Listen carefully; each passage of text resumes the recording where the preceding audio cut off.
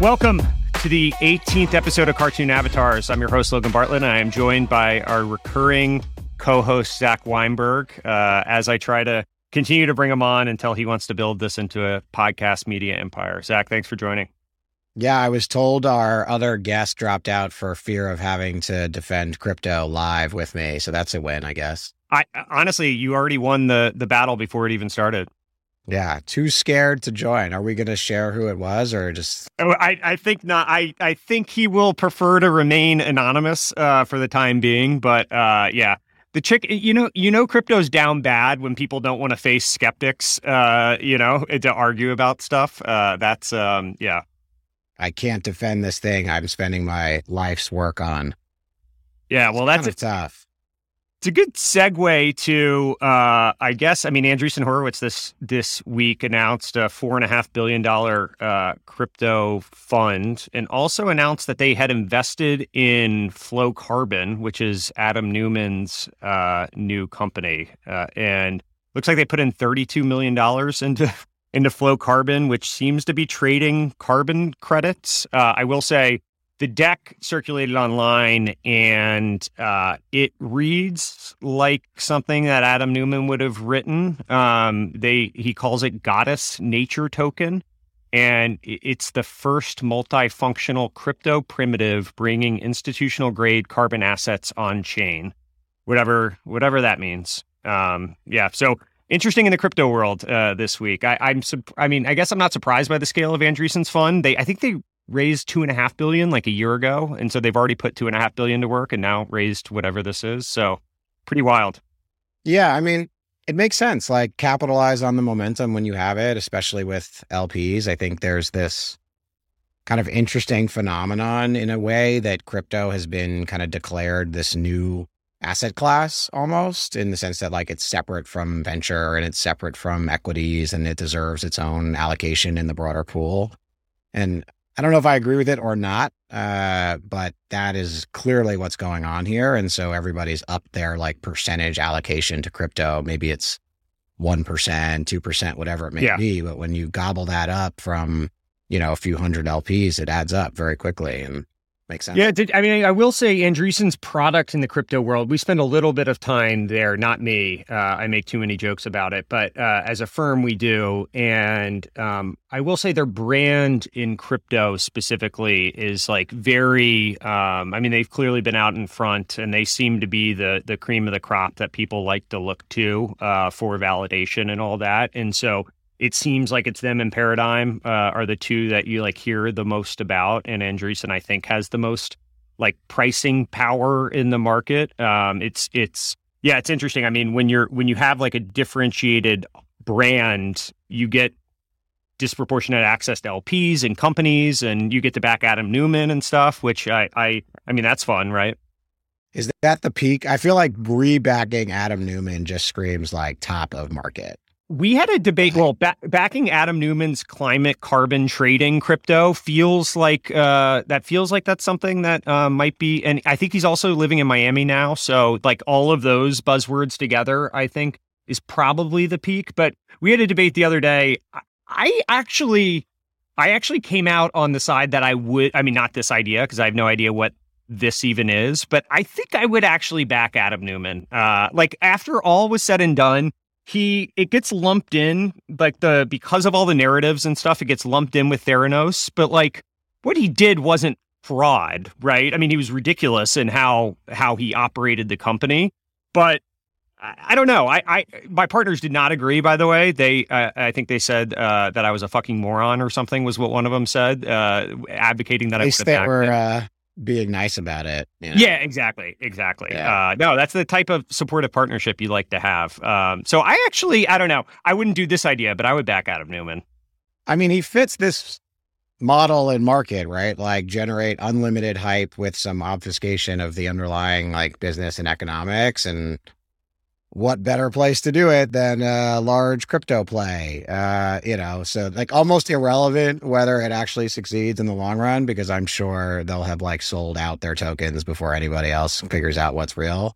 And that's the business, right? It's a great idea. Like it's going to make money for the early investors, regardless of whether Adam Neumann, figures out how, like, what a business model looks like. Yeah, I mean, Bill Gurley said on the All In podcast that Adam Neumann was the best salesperson as a founder that he's ever seen. So if ever there was a market that, like, being a good salesperson was kind of self-fulfilling, it feels like crypto is the market for it. And so, yeah, it wouldn't surprise me if this actually, I don't know about the idea, but if he's able to, raise a bunch of money and build this into something. I mean, I keep going back to, like, what is the business model of investing in these companies? And is it in the equity that you're actually owning through the cash investment? Or is the business model really, first look or early access to the underlying tradable tokens? Because that's really where the speculation comes into play in crypto, right? It's not like the equity is really trading, ironically. It's more the coins. And so, yeah, look, if you're essentially front running the market, you give this equity check, you get access to the tokens early, you own them, and then you have, I would assume at some point, a right to sell them. I'm sure there's a lockup associated. Yeah. That's a great person to back because he'll bring, like, the unlimited hype cycle. And as we all know, what happens at the end of the day, retail is left holding the bag at some point. It's just how it works. It's kind of like the history of the United States right there. Yeah, exactly. The history of every market, and then it'll get regulated. But yeah, I think that's right. I mean, I have had a lot of crypto folks say to me that, like, they actually don't even really care about the equity in the company. The money ultimately is generated from all the tokens, right? The coin. Yeah. And so I think that's also why you see some of these crazy valuations, because the valuation it doesn't matter. Equity is irrelevant. Yeah. Yeah. No, I think that's right. And so if that's the case, then I don't know how all this, I have an idea how all this ends, but I guess you could make a lot of money on the way up. And if these things turn into real ecosystems, I mean, this problem, it seems like it's trading carbon credits, right? It seems to be what Adam Neumann's doing, bringing this stuff on chain. I'm not sure why that needs to be brought on chain, but at least there's a problem here. It's not just like, they're trying to solve for some problem. It's not just, hey, we're building an MLM from the start.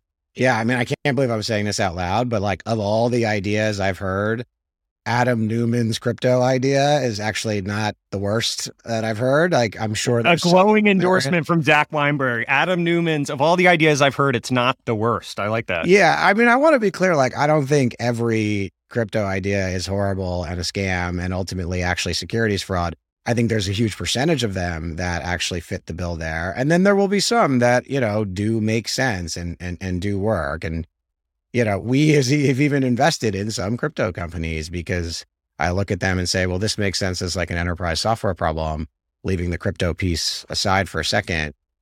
This one may be the worst, maybe not. You know what I mean? Like, it could work. You never know. Yeah. Well, it's fundamentally an interesting, like, crypto itself and Web3 and all that. Like, there's fundamentally interesting primitives around all of this stuff, right? I think it's what bothers me the most about it is just the attitude of, like, how much hubris exists in the ecosystem, right?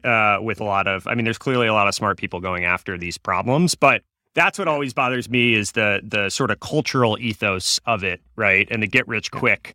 But there are fundamentally, I think there's going to be a lot of interesting crypto stuff that solves problems in an interesting way, right? It's just like, it's probably 5% of what's getting funded today, not 95%. Yeah, and 1/1000th of the market cap associated. Yes, that's right. It's like the math, like, it's not, people always tend to argue these things as if it's, like, good or bad, and it's not how the world works. There's, like, a spectrum of value here, and it's more of, is this actually worth tens of billions of dollars in market cap, or is it worth, like, a few $100 million because it solves this, like, unique but small problem?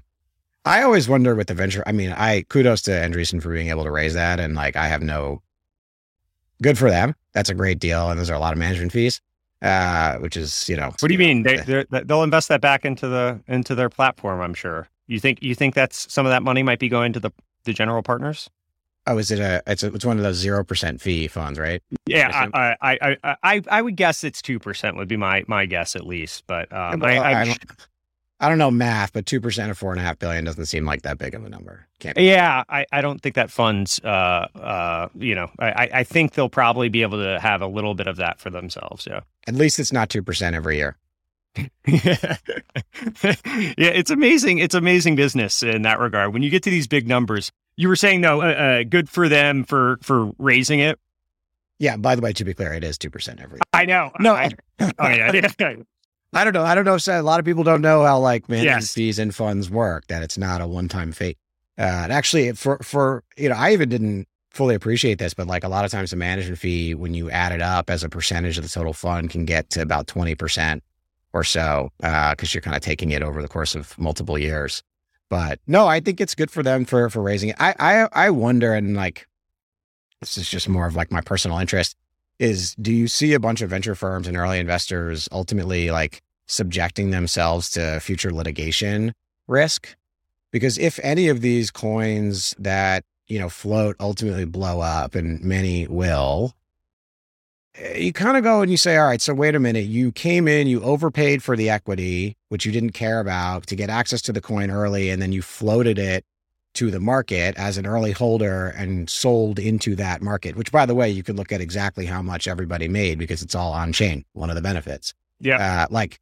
To me, that's an interesting liability risk. I would be really curious to hear some, strong legal opinions on, is that something that the holders who lost money eventually, assuming that happens, could actually sue for? Like, I don't know. It's interesting. Interesting. I wonder. Yeah, I hadn't thought about that. I thought you were going to go down a different path with what's interesting about this. What's interesting for me is just the scale of. I mean, as the market pulls back, right, valuations will go down, and that is not something that I am trying to self-perpetuate into existence because it's advantageous to me. It's going to happen. The public market goes down and it flows through to the private market, and it starts at the late stage and it goes all the way through. And some people online have been talking about this, like this is a VC conspiracy to drive down prices. And it's like, not really. I mean, is it beneficial to VCs? For sure, but that's the way a market works, right? When the valuations compress, it ultimately flows through. What I think is interesting is when all of this, back in the bubble, the internet bubble, a bunch of funds raised huge amounts of money, right? And ultimately had to give back or decided to give back that to their limited partners, right? Because they felt that they, one, couldn't prudently deploy it, and two, in some cases, felt like they were never going to get into the carry anyway, right? And so better to start a new fund than to keep investing in old one. And so I think, I mean, you saw that with Melvin last week with Gabe Plotkin. That was ultimately what kind of happened with him. Was it unwound because he tried to reset the marks of, like, wipe out all the stuff he had lost. And his investors said, no, fuck you. Like, we're not letting that happen, right? But I think it's going to be interesting when you see all these huge funds that have been raised on the order of 2, 3, 4, 5 billion, and the valuations compress. You're not going to have as much. I mean, 15% of the company is ultimately what the founder might be willing to give away. And so you might not be giving them, 50 million to get that. You might be giving them 30, right? And then how does that actually play out? Are we going to have GPs give back the money that they've raised? I don't think so. I think the venture model kind of like lends itself to just deploy the fund, because ultimately, like, you don't have marks to market, so you don't exactly know what the full marks are, and you might as well just deploy. It's not like there are companies that are, going away tomorrow. I think you're going to see prices reset. If anything, you could probably make the argument that, like, the portion of the fund that is not yet deployed has a pretty good opportunity in front of it, because you have like, more rational I would actually prices. I would very much make that case. I think this is the major difference. I like to make fun of venture models here and there, but ultimately, like, I actually think the venture model is probably one of the best models for LPs, because you don't have like a yearly carry. It's essentially total dollars in, total dollars out. And it's a better model, because in a market where the thing doesn't do particularly well, no one does well. But in the hedge fund model, you can see, because you take that fee on a yearly basis, you could have an up 40, take a giant fee, a down 80, and you're not giving that previous fee back. Yeah. Now, And that's the you have point to of shut the like, fund down, but you got that fee already. You're good. You're Hampton's house is built. that's right. And I think that's what happened with Gabe Plotkin is, he had whatever, 25-30% returns from 2016 to 2020. And then in 2021, GameStop hit. And, he went down from, I think he originally started with like $1 billion and got up to like 15 billion and then fell back down to 8. But, the most you lose is you don't get your money back, right? Or you get a zero for the year as your mark to market, right? And what you pay you yourself. get a zero for the year, but then you have a high watermark to hit before you Correct. can take fees again. This is which is what setting. he tried to reset and the LPs told them to F off. But I mean, on that ride up, right? And you've seen the numbers that I think Tiger, from 2001 to 2020, they've now in the last 18 months, they've given back all their gains in the history of the firm, right? Which is kind of crazy for how much money those guys have made. They've now consider me skeptical of that statistic. Like that just doesn't pass the sniff test to me that they've given all of this back. You don't think so? Well, I mean, they went up to, I think they went up to 35 billion was kind of the high water mark, and they fell back down to 19 and or 18 or 17 or whatever. And I think they've raised from outside capital roughly like 18 as well. So that was, I don't know, Financial Times or someone had that stat, but I think those guys made money on the way. Well, yeah, of course they made money on the way. I mean, that's the public market hedge fund model. Yeah. Which as an investor, to me, is a terrible model to invest in. I would never want to invest in like a public hedge fund the minute they lose money and they can't re-hit the high watermark, they just kind of shut it down. So that high watermark almost never plays. Yeah. Because the fund, turns over. Not to mention the performance is, historically, it seems people aren't. I mean, the advantage venture has as a business is that brand matters, right? And at the end of the day, there is, in the public markets, everyone has equal access, plus or minus, right? And you theoretically should have equal information. Obviously, that's not actually the case, but plus or minus, like it's more equal than the private venture market. And so that's one of the advantages. While it's as a very successful hedge fund person once told me, it's a shitty little business because it can't scale the way that a hedge fund can. At least from a durability standpoint, there's more ability to generate alpha, and there's more differentiation in the tiers from because of access and brand, right? Usually when you talk to hedge fund folks, and I do occasionally, a lot of times they are looking at the business not as an LP. They're looking at the business of like, what's the fastest? Oh, 100%. They're viewing it as their pockets. Yeah. Yeah. Like what's the fastest path for me to make money? And like, yeah, 100%. A hedge fund manager is better than venture capitalist. That's for sure. And in a very literal sense, like the head count, on the venture side, I mean, we joke about Andreessen, but they have a very big team that's working and help, and supporting portfolio companies. And I think Tiger has 19 people or whatever, right? And, or like some of these big hedge funds have like, dozens of people, and Andreessen has like, hundreds or thousands. And so the scalability, I mean, you're still taking the same 25-30% these successful hedge funds. And that's all falling to the bottom line of a few people, right? Yeah. It just kind of comes down to like, are you looking at it as an investor? Are you looking at it as a VC or hedge fund? Like which side of the coin are you playing? And I think venture as an investor is a fantastic asset class. And it's just the alignment with the underlying GPs, I think is quite good. In particular for the smaller funds. Smaller funds, you're super well aligned because it's kind of hard for the GPs to make a ton of money on the fees alone. And that's what you want, right? Like you don't want anybody making a ton of money on the fees because then they lose their incentive to be great at their job. And for simple math, like, I guess just to lay this out for like, if you have a $50 million fund and you're taking 2% of that a year, you're taking $1 million bucks. But you need at least a few people on your team. You need office space. You need, to set up a website. You need back office functions, all that stuff. And so you're not lining your pockets with huge amounts of capital. Where you'll generate the money is if you turn that 50 million into 500 million or whatever, then you make a lot of money on that incremental gain versus when you start to get to the one, two, three, $4 billion. It doesn't scale quite as linearly as the fund size does, the amount you need to invest. Yeah, and also the fee gets to be more material, and the expenses don't, scale linearly with the fee, and so all of a sudden you get these interesting situations where the GPs are more chasing the next fee than they are to carry. As an LP, I mean, I'm not a full student of venture returns, but I would bet that the seed fund returns as a category, so smaller funds, probably sub $400 million funds, are probably the best asset class in venture.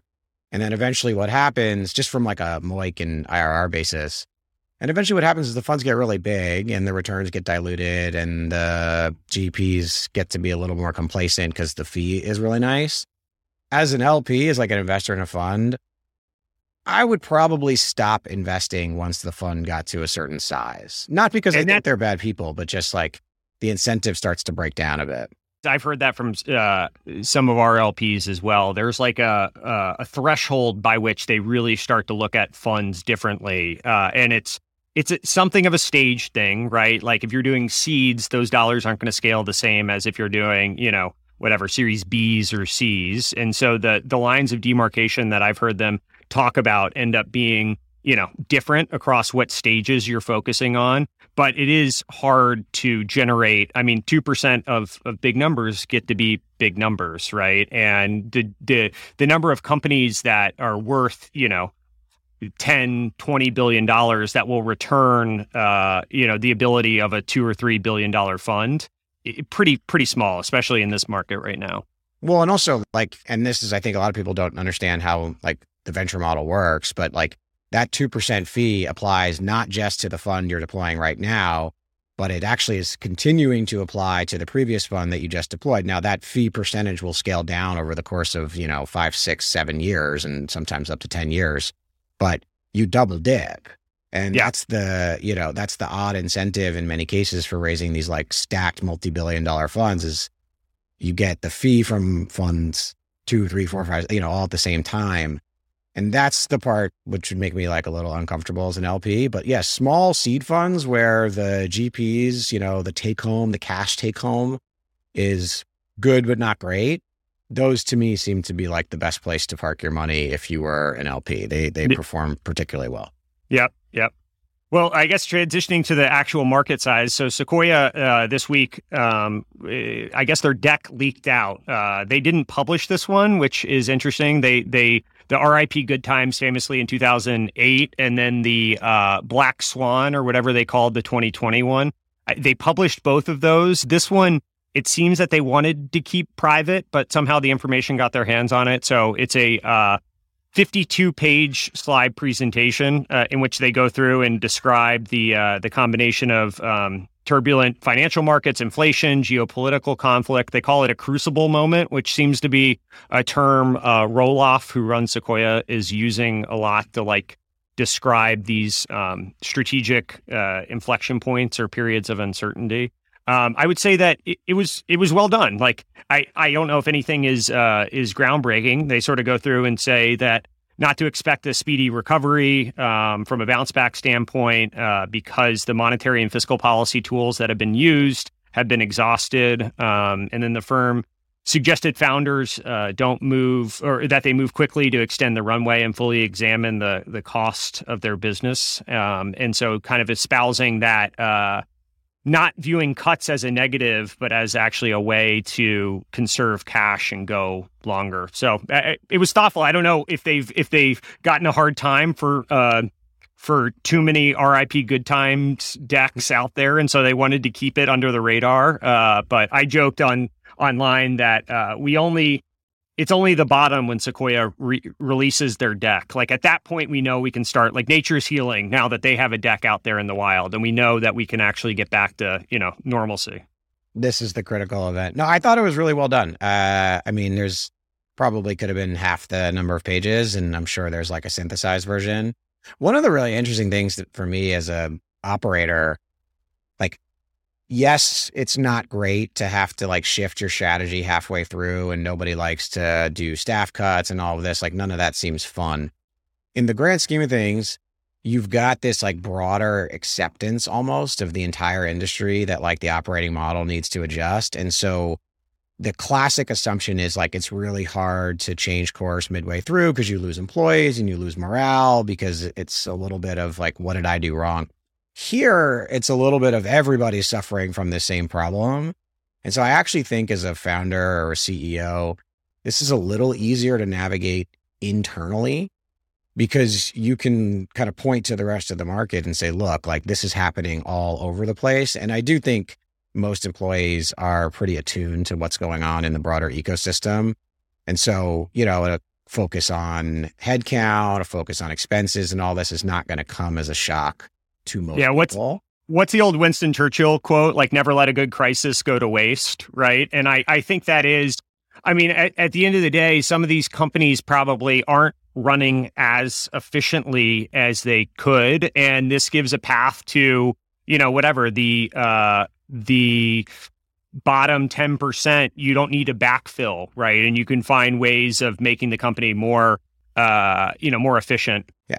One of the interesting things that I've yet to see really flow through is the impact on businesses yet. And right now, like it feels this has been mostly a valuation thing, and that like people are preparing that they might not be able to raise at a up round to what they did, and so they're trying to extend their runway to get bigger so that they're in a better place to raise whenever the market returns to some sense of like normalcy or active investing.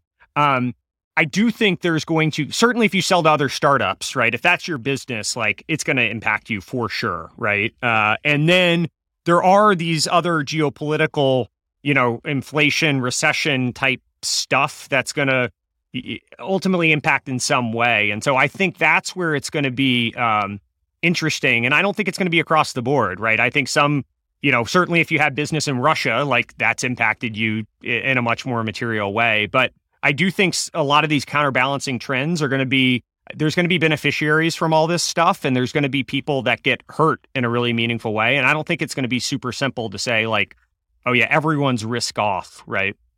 Yeah, I mean, this is a different kind of, I don't want to call it recession because it's not really a recession that's driving this, right? Like this is a different kind of crisis, if you will, for startups, which is, this is a multiple reset. Right. This isn't necessarily that like demand got cut and your customers went away and like people aren't spending anymore and you have to rethink, the underlying customer base. And is this a business? I think this is a lot more, 100x revenue multiples become 20x revenue or whatever the reset is. And so it's different in the sense that like good businesses should still thrive in this, just maybe at lower prices. And as a result, some down rounds or some recaps here and there. But as a founder, this wouldn't scare me as much. Because I do think, look, if we have a giant recession that's coming, there's a whole different story here. But for now, that's not the case. And if you look at like the GDP projections from a bunch of banks, everyone's still reasonably positive over the next few years. So TBD on if it turns into an actual recession and obviously how big is that. But this is more of your expectations were wrong. And now your expectations just have to be right sized to the market. And it makes sense. I also think just like anecdotally, and this is going to be a little odd, but, tech companies kind of had it really easy for a while. Like everything was fine, as long as you were growing a bit, no one cared. You could kind of like have 4-day work weeks and spend all your time on Slack and all that. There was no efficiency pressure whatsoever, because it wasn't required from the investor base because no one cared. I think this is a good thing in the grand scheme of things. Like it's going to force companies to be way more efficient in their operations. It's going to force them to kind of trim the underperformers, which in the grand scheme of things is actually good for everyone, including the shareholders. We need some sort of correction from what I think we were operating in for the last few years. Now, this drastic, I don't know, but the good companies will survive and thrive over the long run.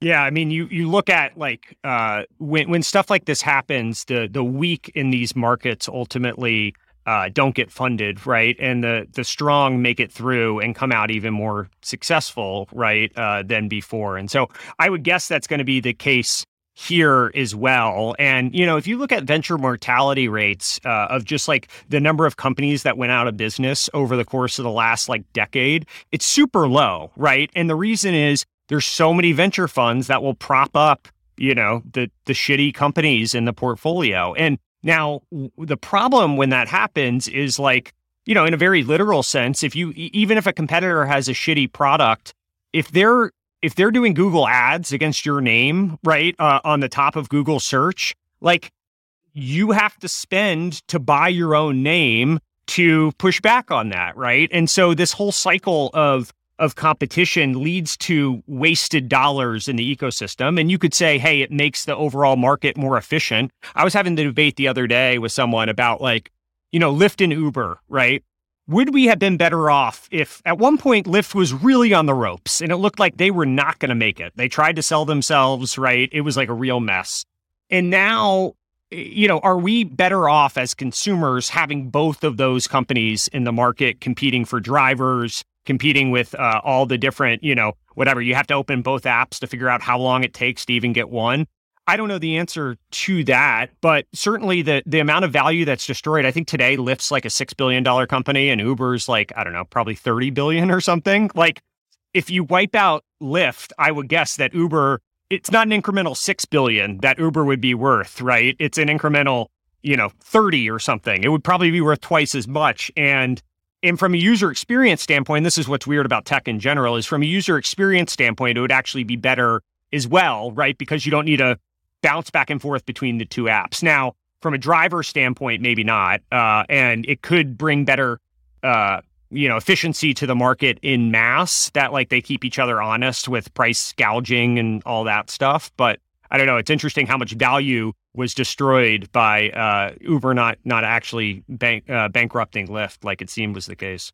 Yeah, I mean, look, competition is good for consumers most of the time. And I think this is an interesting case of like, is Lyft the competition or is it actually more like substitute travel, buses and trains and cars and, driving yourself and all that. So in this case, I think kind of what would be better for consumers is a little unclear. Yeah. But generally speaking, I do think competition will ultimately drive prices down and better experience. Tech in general, though, they're like, not Ben Thompson aggregation theory and all that, but tech in general is weird of having Google be the dominant search is actually in the best interest of the consumer from a pure product standpoint. Now, all the orthogonal things that they've done to bundle, whatever against Yelp and all the stuff they do with OTAs and all the other things they do.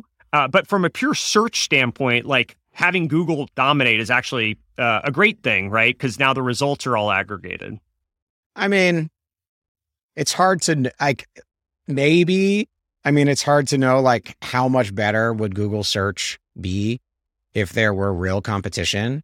Would the number of ads that we see versus like real search results be different? Would you see better content? Like, I don't know. I do think obviously it's net positive for society that this thing is, as incredible as it is in search, but I'm not convinced necessarily like lack of competition is better or worse. I mean, look, they have a great incentive to get people to continue to use it. But in general, I think in like any of these markets where you have like a big risk off cycle, flight to quality continues to happen. And that flight to quality happens with customers. It happens with employees. And you will see maybe not in the short run numbers, but in like competitive markets, a few of the ones that are kind of like nipping at the heels of the big guys drop out. And then the employee base will consolidate. That's usually the biggest, right? You get like more consolidated talent, and that allows you to build some really big, interesting companies, that scale. And if I were running one of these good businesses, this is a unique opportunity actually to kind of supplant, just put your feet down and say, we're going to win. We have the best product. We have the best margin structure. It might not look like that in your valuation in the short run, but in the long run, it'll get there. And that's actually in that Sequoia deck. I think they did a good job of explaining it.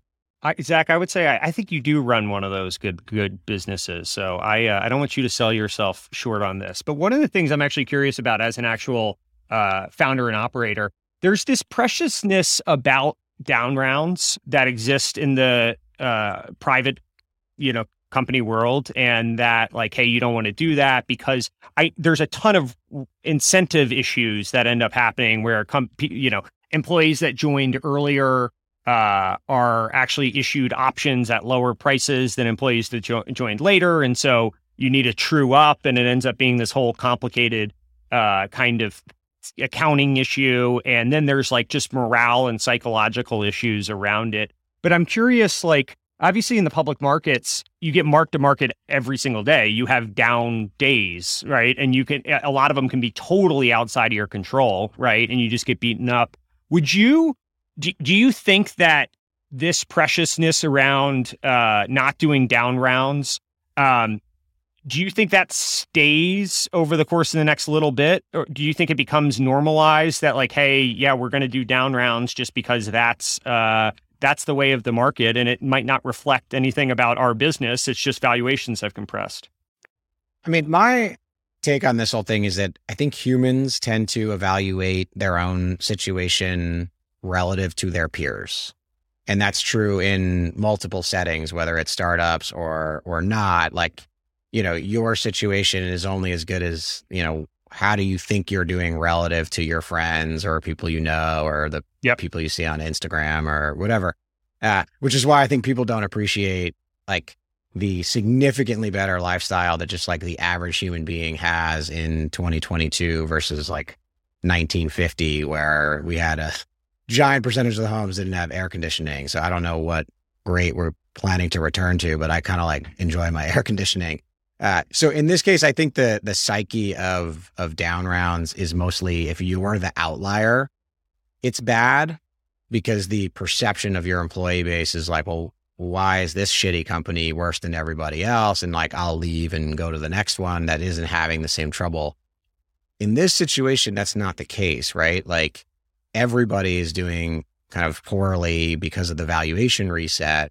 So I don't think it's as bad as an operator, because you're not going to have employees comparing, your problems to a bunch of great companies. It's kind of your problems to other people's problems. And I think if you know what you're doing and you know how to communicate and you can be rational about explaining like this is a market shift rather than a company issue, you can kind of like communicate your way through this. So it's just hard. It's hard for founders to understand this. Most of the people who started these companies were like, they've never been through a crash. They've never been through a crisis. They don't know how to communicate. It's going to be tough for them. But I think that anyway, but the point is more of like the down round without context is irrelevant. It's like contextually down round versus what else? Yeah, exactly. What are the other options? And so I think it's going to have to get normalized. Your point on like air conditioning is funny. I remember the Daily Show in 2016 went and did like, when was America great? And they would go up to people like at Make America Great Again rallies or whatever and be like, the 1800s? You mean when slavery was around, or the 50s when like segregation was rampant, right? It's interesting. I do think these times are pretty good. I also like air conditioning. But yeah, it's going to take, I mean, to some extent we can debate, for example, like Brian Armstrong saying the no social issues in the workplace and we're not going to talk politics. And we can say whether or not we agree with that. But it's, to some extent, he picked a path. And I think there should be optionality that exists for companies in what path and how the CEO wants to run a business. And I think we're going to see someone say, hey, we got in front of our skis, and be public and willing to say, we're going to reset the 409A and we're going to reset the price of the preferred and take a down round and do it in a way that I think makes it more socially acceptable for other people to follow. And I think that'll be a good, healthy thing. I wouldn't want any of my companies to lead in that regard, like and proactively take a down round. But I was talking to a entrepreneur recently, and he said they didn't raise in 2021. And he said in 2021, it was hard to recruit people because they were like, well, this means you're clearly not a hot startup. You didn't raise. And now he said it's actually been amazing recruiting people because they're like, oh, wow, this is a pretty good value. Like your 409A and preferred price is low. And so I could see a lot of upside from here, right? And so I think that type of psychological shift starts to happen in the private markets. And so I think someone will lead here and proactively do a down round. But yeah, it's only going to happen when they need it, right? It's like, to your point, to what end? Yeah, someone asked me the other day. I don't think it was a weird question, but it's just like, well, what happens if these companies, are running out of cash and the valuation is like what goes on? And you say, well, they're going to raise money because they have to. There's no other choice. Like, it's just a logical conclusion, and they're going to raise it at a price that the market will allow. And in many cases, that will be a down round. And we'll see it happening over the next 12 to 24 months as that like cash pile dwindles, and you do need to actually just go to market. I think, again, like all these companies that are reasonably good will get funded. It's just not going to necessarily be pretty from a valuation standpoint. And they will probably have to reissue equity, would be my guess. In particular, they'll have to reissue options that have a high strike. Yeah. Because, as an employee, you don't want your strike sitting above the latest preferred. It doesn't work well for you. This like nuance of like employees wanting to join companies that have really high valuations never made any sense to me. I think it's just like feeling like you're part of the cool kids club, but not actually like a rational economic decision. Like, what you really want to do is join the company that the public markets, or at least the late stage private markets, haven't yet realized is awesome, because you show up at an earlier price and then you get to participate in the appreciation. I don't think people really understand how this works, generally speaking. I think they think of it as like a stock price that is, I'm not sure, to be honest. It's actually, we've debated, you and I have debated, not here, but offline, about like the price per share and whether or not people, employees, like actually understand that the price per share is entirely arbitrary and doesn't reflect anything like about the business value. And I was talking to a buddy the other day, and we were talking about two companies, and I was like, oh, what are they worth? And he's like, well, it's a lot bigger. It's $15 a share, and the other one's only $4 a share. And I was like, wait, what? Like, that doesn't mean anything, right? And so I will say the level of sophistication, it's obviously gotten better than what it was, 15 years ago. But I'm still amazed at some companies will like give you the number of options, but not like disclose what the last round price per share was, right? And it's like, how can you internalize any of this stuff, right? And like what this actually means for you. And so I would be surprised. I would guess that like, half of rank and file employees at these orgs don't know what the price per share, like that is just an arbitrary number that doesn't really reflect anything. And then the number of people that are actually getting into the weeds of like the upside and the valuation, that was why it was so dangerous when Ryan Breslow, who's been on the podcast and has been very nice to me, but when they were doing loans to people that were, at their $11 billion valuation with personal recourse, right? It's like how much sophistication can ultimately people have in understanding the risk return of the macro environment and who is investing at what price and what that means for you. And I don't know. I mean, we've now seen that Bolt announced they're laying off 250 people, and hopefully there aren't a ton of people with these personal recourse loans, because I have to imagine like there is a buffer there, but not a huge one. And if Bolt's now worth $1 billion and not 11 billion, people are going to come calling for those loans, right? Well, I think they're just going to eat it. Like, that's my guess in the Bolt situation. They're going to eat the cash, and so be it, because the rest of their employee base will revolt if they start calling, debts from like former employees. I mean, that's just not a good situation for anybody. I think the way it's structured, I think you have to, the employee has to be on the hook for some percentage of it because of tax related reasons, right? And I think it was like 51% that the employee had to be on the hook for versus the company, but it wasn't, I'm pretty sure it couldn't be 100% to the company and forgivable, because if it's them forgiven, that's a taxable event as well, right? Give like a few Wilson Sonsini lawyers a few months, and someone will figure out how to do this. And I just kind of believe ultimately, like, the lawyers and the accountants will figure out something here. Do I have the exact solution? No, but I know somebody who bills $2,000 an hour does, and they'll figure it out over time. I will say I have found that more startups have like better habits about price disclosures on preferred, on 409A. They're giving calculators. Like even at Flatiron, when we started, this is in 2012, we would give a calculator. Now, it's up to you as the employee to plug in what you think the like long-term expected value is. We're not guaranteeing an outcome, but we would tell you, here's the latest preferred. Here was the preferred before that. Here's the 409A. Here's the strike price. Here's the number of fully diluted shares. Here's how you do like a little bit of math. Here's future dilution expectations. Up to you to plug a number in. And you can give like a calculator to somebody and let them go through it. Now, it's complicated.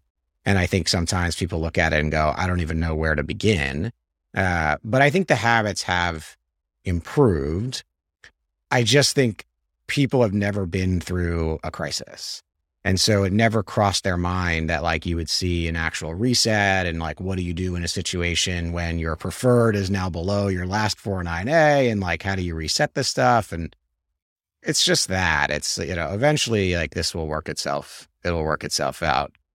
You have to imagine that, like, just statistically, if the average venture-backed startup today, what percentage of people like were in the workforce in 2008, right? And I would guess that the average venture-backed, like my portfolio, most companies' average age of like 27 to 29 probably. And so none of those people were in the workforce in 2008, let alone, and 2008 wasn't even that bad from a tech sector standpoint, right? It was bad from like a macro standpoint, but the tech sector really weathered it. And so then you go back to 2001, and that number has to be single digit percentages at these companies that have gone through like a real downturn and what that looks like. And so, yeah, I imagine, I mean, there's a lot of lessons to be learned from that time, and there aren't a lot of people that have actually learned them.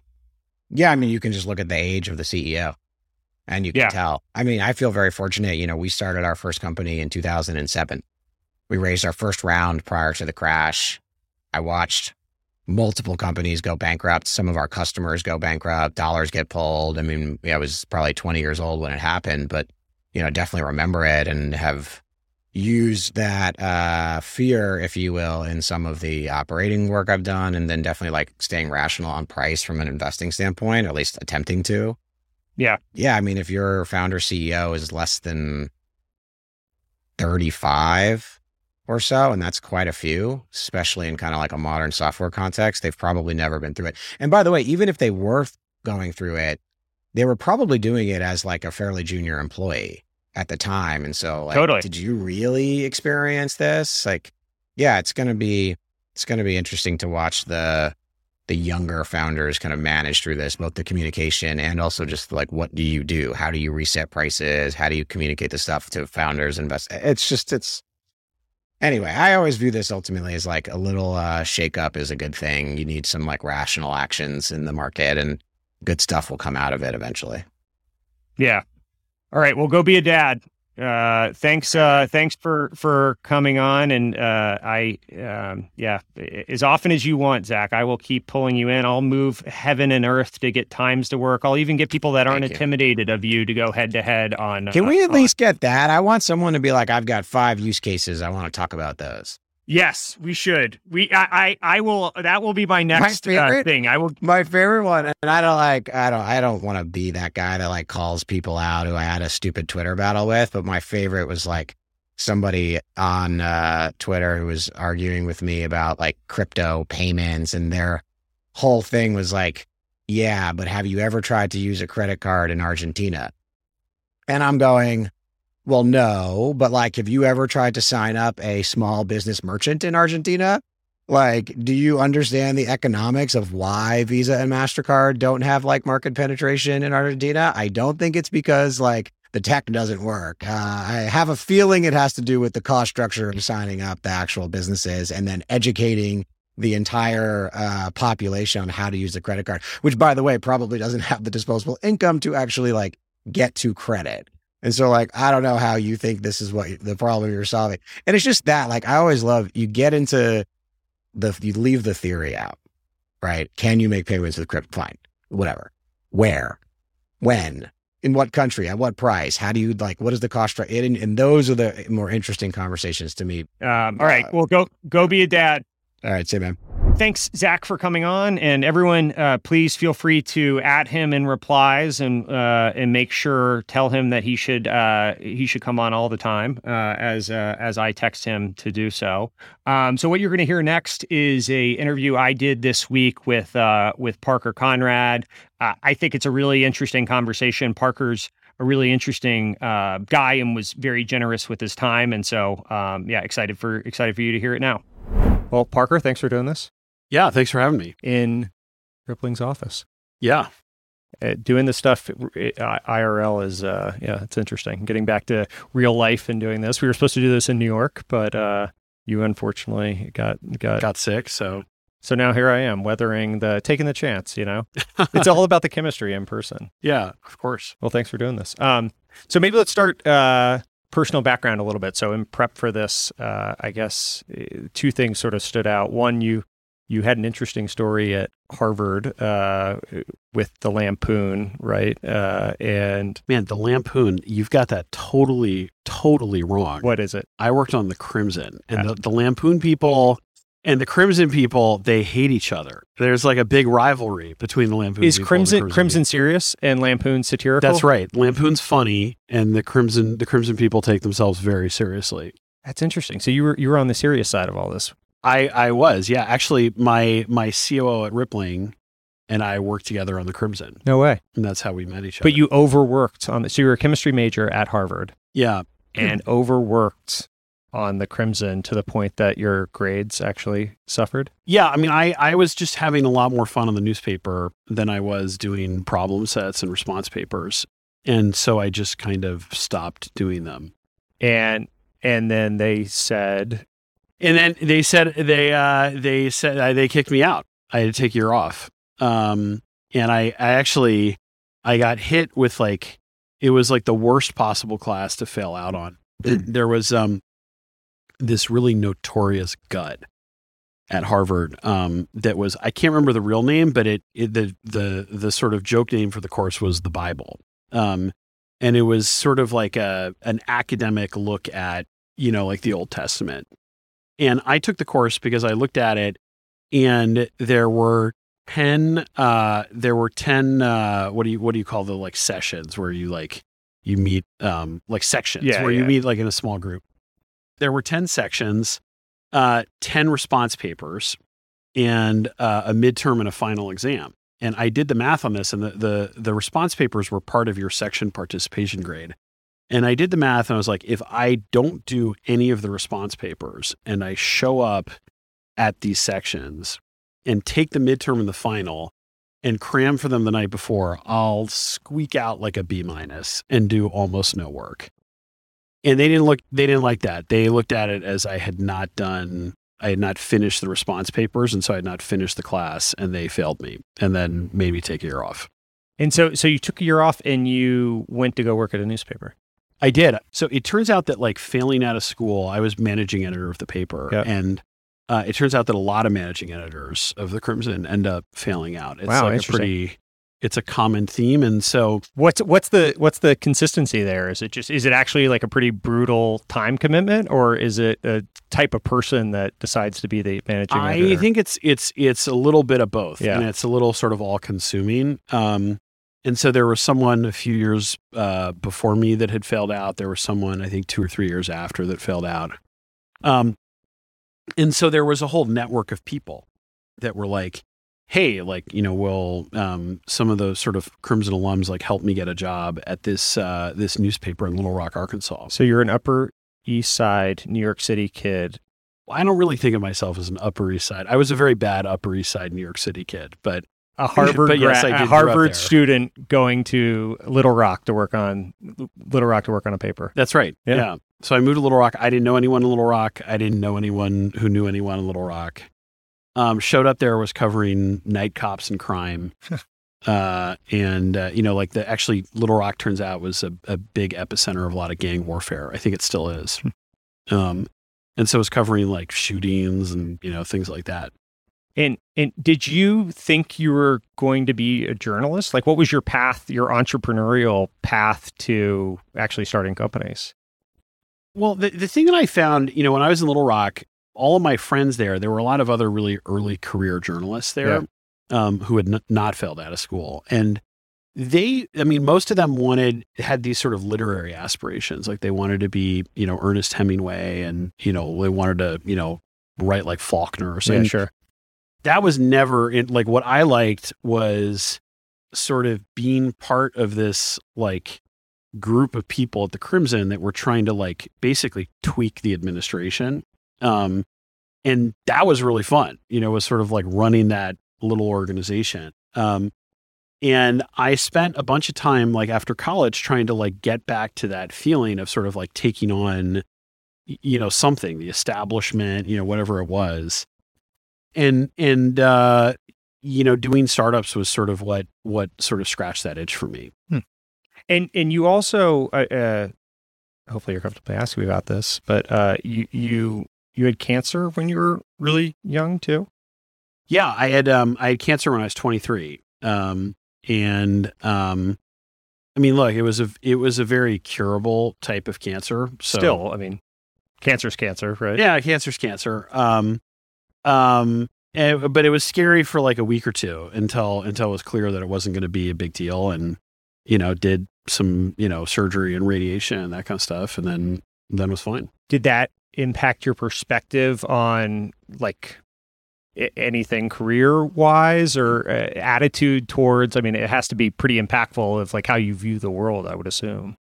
I think for me, it probably gave me a little bit of a kick in the pants from a career perspective, because I remember sort of like, I was in a job working for a pharmaceutical company in Los Angeles. I kind of looked at the sort of career path at that company, and there were all these rules about, spending a certain number of years in this role and then in this role. And then, sort of you could move up only with once every 2 or 3 years or something like that.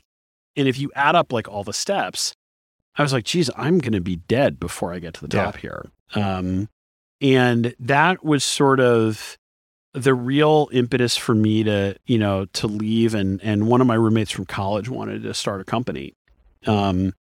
And I thought, man, if this thing works and I don't, and Mike does it and I don't, I'm going to be an old man, like kicking myself over like what could have been. Regret minimization, just like. That's right. Of course, it was a terrible idea and I should have stayed in my job. Yeah. But seems like it's worked out for you. Yeah, well, maybe not that specifically, but it led you to an okay path. Who knows? You're still knock on wood. We're still trying to figure that out. Yeah. And so that led you to doing this entrepreneur. So what was the name of that company? It's now called SigFig. Okay. So it's still around. My co-founder is still there. It's sort of like a Wealthfront competitor. Yeah. And so you did that for how long? I was there for about 7 years of slow grinding failure, of just constantly being, months away from not being able to make payroll. We went out to raise a round of financing in 2009. Our investors at the time told us, look, they told us in January of 2009, we're not going to support you guys. So you better go out and talk to every investor that you can to raise money. And so we dutifully went out and like marched into like machine gun fire. Yeah. Trying to raise money for an ad support, what was at the time an ad supported sort of content play. And at the time, this isn't today. There aren't 300 VCs or whatever it seems to be. There's probably like 30, 40, 50. There's at least 75 because that's how you many made the list. That's how many we pitched. We pitched like every single one of them, and got told, maybe to no by everyone. Yeah. Which by the way, the maybe is worse than the no, right? There were people that we spent lots of time, went super deep with. We spent 2 years doing this, and to get to like conclusive no's from everyone. Yeah. So I have some memory of like what it was like to raise money in Silicon Valley, back when it wasn't sort of 2013 through, 2021. Yeah. That's it. And so then after that, Zenefits, what was the original idea for Zenefits? Well, the idea for Zenefits was really, I had all this trouble raising money from VCs. And when I met with them to raise money, there was always something that was sort of a theme that they were investing in. So we would get these questions and that would be like, well, is there, what's your like social local mobile angle to this? Or like Web3 of 2009. Yeah, exactly. Or the augmented reality. It's like, what's your Facebook app strategy? Or like, and it was always like, it's Jesus Christ. It has nothing to do with those trends. Then you come back a month later with that strategy and they're like, no, we've moved on. That's right. And 6 months later, it was a completely different thing. And so I sort of developed this like, this view that like VCs, it was impossible to build a company that would ever fit into the thing that investors wanted to invest in. At that moment, because you're kind of playing whack-a-mole. Because like the time that it takes to build a business is too long, and the half-life of these trends is too short. And so, I had this problem managing health insurance for the company, for SigFig. Anytime we needed to hire a new employee, they had to fill out their paperwork to enroll in health insurance. And I needed to like stop off at Kinko's to like fax in the application because that was the only way to kind of get it in the insurance company at that point. And, I thought like, geez, this makes no sense. Like this has got to move online. And had sort of talked with a few different insurance brokers and realized what an incredible amount of money there was to be made being a broker. And so I sort of thought, look, VCs are completely unreliable. I'm going to apply to Y Combinator. I'm just going to try and if I can raise like just a few $100,000, then I can make enough cash off of this business that I can grow it. And I'll never be able to raise money because I just know that I'm never going to be able to do that. But at least I can like, generate a business that works. And I'll be like the local insurance broker that has some technology. And that was sort of like the goal. And of course, like, it turns out that, when we had that type of business where there was sort of all of this money flowing in, those were exactly the kinds of businesses that VCs wanted to invest in. And we were able to raise enormous amounts of capital. You probably had the attitude too. It's like, I don't need your money. And so therefore VCs are like, well, you have to take it. I like to think I didn't have like that attitude, but look, there have been times when I've raised money where it's incredibly easy to raise money. And there have been times to raise money where it's like incredibly, incredibly hard. And like, you sort of never forget the times when it's hard. And so, you hopefully never get too sort of like full of yourself when things are going well. So it was easy. And you went from the mindset of, if I can get a couple $100,000, I can, turn this into and I don't mean to use this in the pejorative term that it gets used, but something of a lifestyle. Yeah, which I think is condescending because most businesses are, but still, that's the term as it's known. And then you went from one end of the spectrum to the other, and you raised a bunch of money and went really fast to, one of the fastest growing companies ever from a software standpoint, right? Yeah. Through that period of time. And what was it a shift in mindset that said, hey, the capital's there and we need to do it? Was it that the market opportunity's there and so we got to go fast? I always wanted to try and build something bigger. It was more that the fundraising, the reliability, it just seemed like the capital markets were too unreliable to count on it. And so like being able to run it as a lifestyle business was like the fallback, that if I couldn't raise money to sort of grow it. And then what happened is like early on at Zenefits is it was just way too easy for us to close business. We would, at my previous company, I went through 7 years of this thing where we would sort of have 5 things that we thought, okay, these things are going to work. We're going to do these 5 things. And 4 of them would fail utterly and completely. And one of them would like mostly fail. But in that failure, there was some tiny glimmer of hope, a little nugget that would give us like 5 new things and just keep us going for another 6 months to try the next thing. And at Zenefits, we would try 5 things and all of them would work, like every single one of them. And we tried 2 things that we didn't think would work just because, and those things would work spectacularly well as well. And so it was just like a very different feeling. And what I got this advice, I remember from Peter Thiel, that he said, look, you've uncovered this sort of pot of gold in these sort of insurance revenues. And And other companies, now that you've discovered this, other companies are going to pivot into the space, which they did. You suddenly had other competitors that moved in to sort of do what Zenefits was doing. And you need to soak all the oxygen out of the market for this. And that was sort of what, and then I made this decision, which in retrospect proved like really incorrect, which was that, it was so easy to close business that we were going to scale in advance of the engineering capabilities of the company. And so, we had the problem that we solved was really that there was all of this administrative work inside of a business related to, initially enrolling people in insurance. And then the mandate sort of brought into kind of getting them up and running in HR systems more broadly than that. And sort of our plan was like, look, we're just going to take on all of that administrative work. We'll do it for you. And then we're going to sort of, build the engineering team in the background to automate all of the sort of ops work that we're taking on your behalf. And the problem with that approach, and there are a lot of companies that I think still do this, and it always ends in disaster, almost always ends in disaster, because it gets much harder to automate something once you scale it up. And so it's a huge mistake. And it's the biggest thing that we did very differently at Rippling is we decided on day one there was going to be no internal ops at the company. And we held to that for like a really long time, to such a long time that we were about, I think, 5 million in ARR before we hired our first support rep. And until then, it was like me and the engineering team doing customer support. But it meant that like it was software like end to end. And it's much easier if you can start with software and gradually grow the software than if you if you have this approach that you rely on manual ops.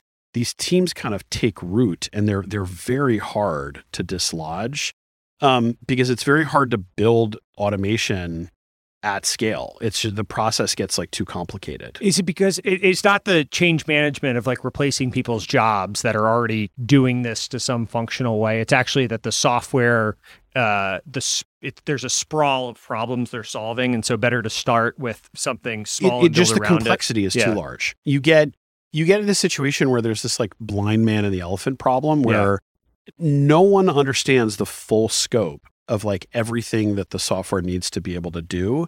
And so you spend all this time building something to automate something that the team is doing. And you spend months doing this, and then you turn it on and it's just completely broken because there's, 30 things that you didn't account for. So many edge cases. Or did edge cases. And so then you have to turn it off and you have to go back to the drawing board and start over again. And so the automation around this stuff was perpetually behind at Zenefits. And that led to a number of problems. One of which was that there was, any process that you're doing manually, there's an error rate around it. And so the question is not like whether your manual process is broken. It's about how broken is it? Mm-hmm. It might be, you might be right 90% of the time, you might be right 99% of the time, but it sure ain't 100. And that was a problem in the context of like what we were doing for clients. Like it had to be 100% and we couldn't make it 100%.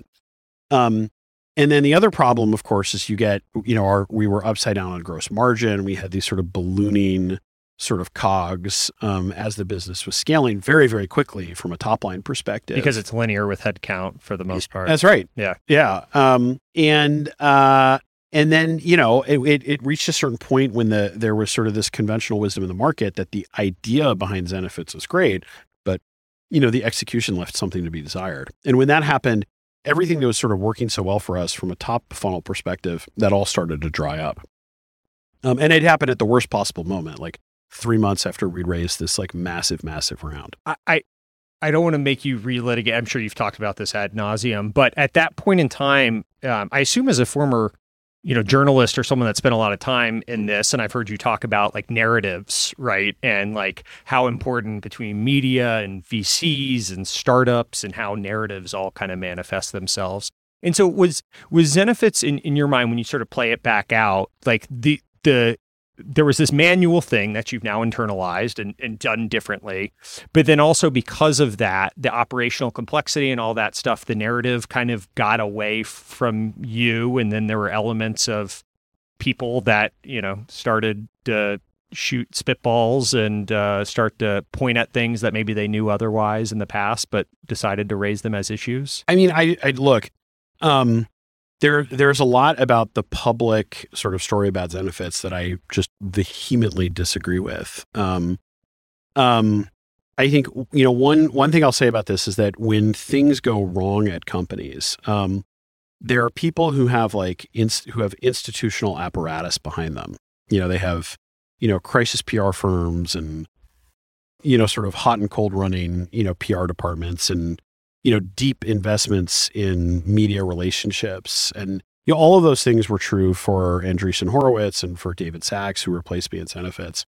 And then there was me, and I was hiding in my house, not talking to anyone, not friends, barely even family, just kind of hiding from the world, and super depressed about the whole thing. And then sort of watched this whole thing unfold and the story unfold around me with this sort of growing horror of sort of realizing sort of what was being told about this.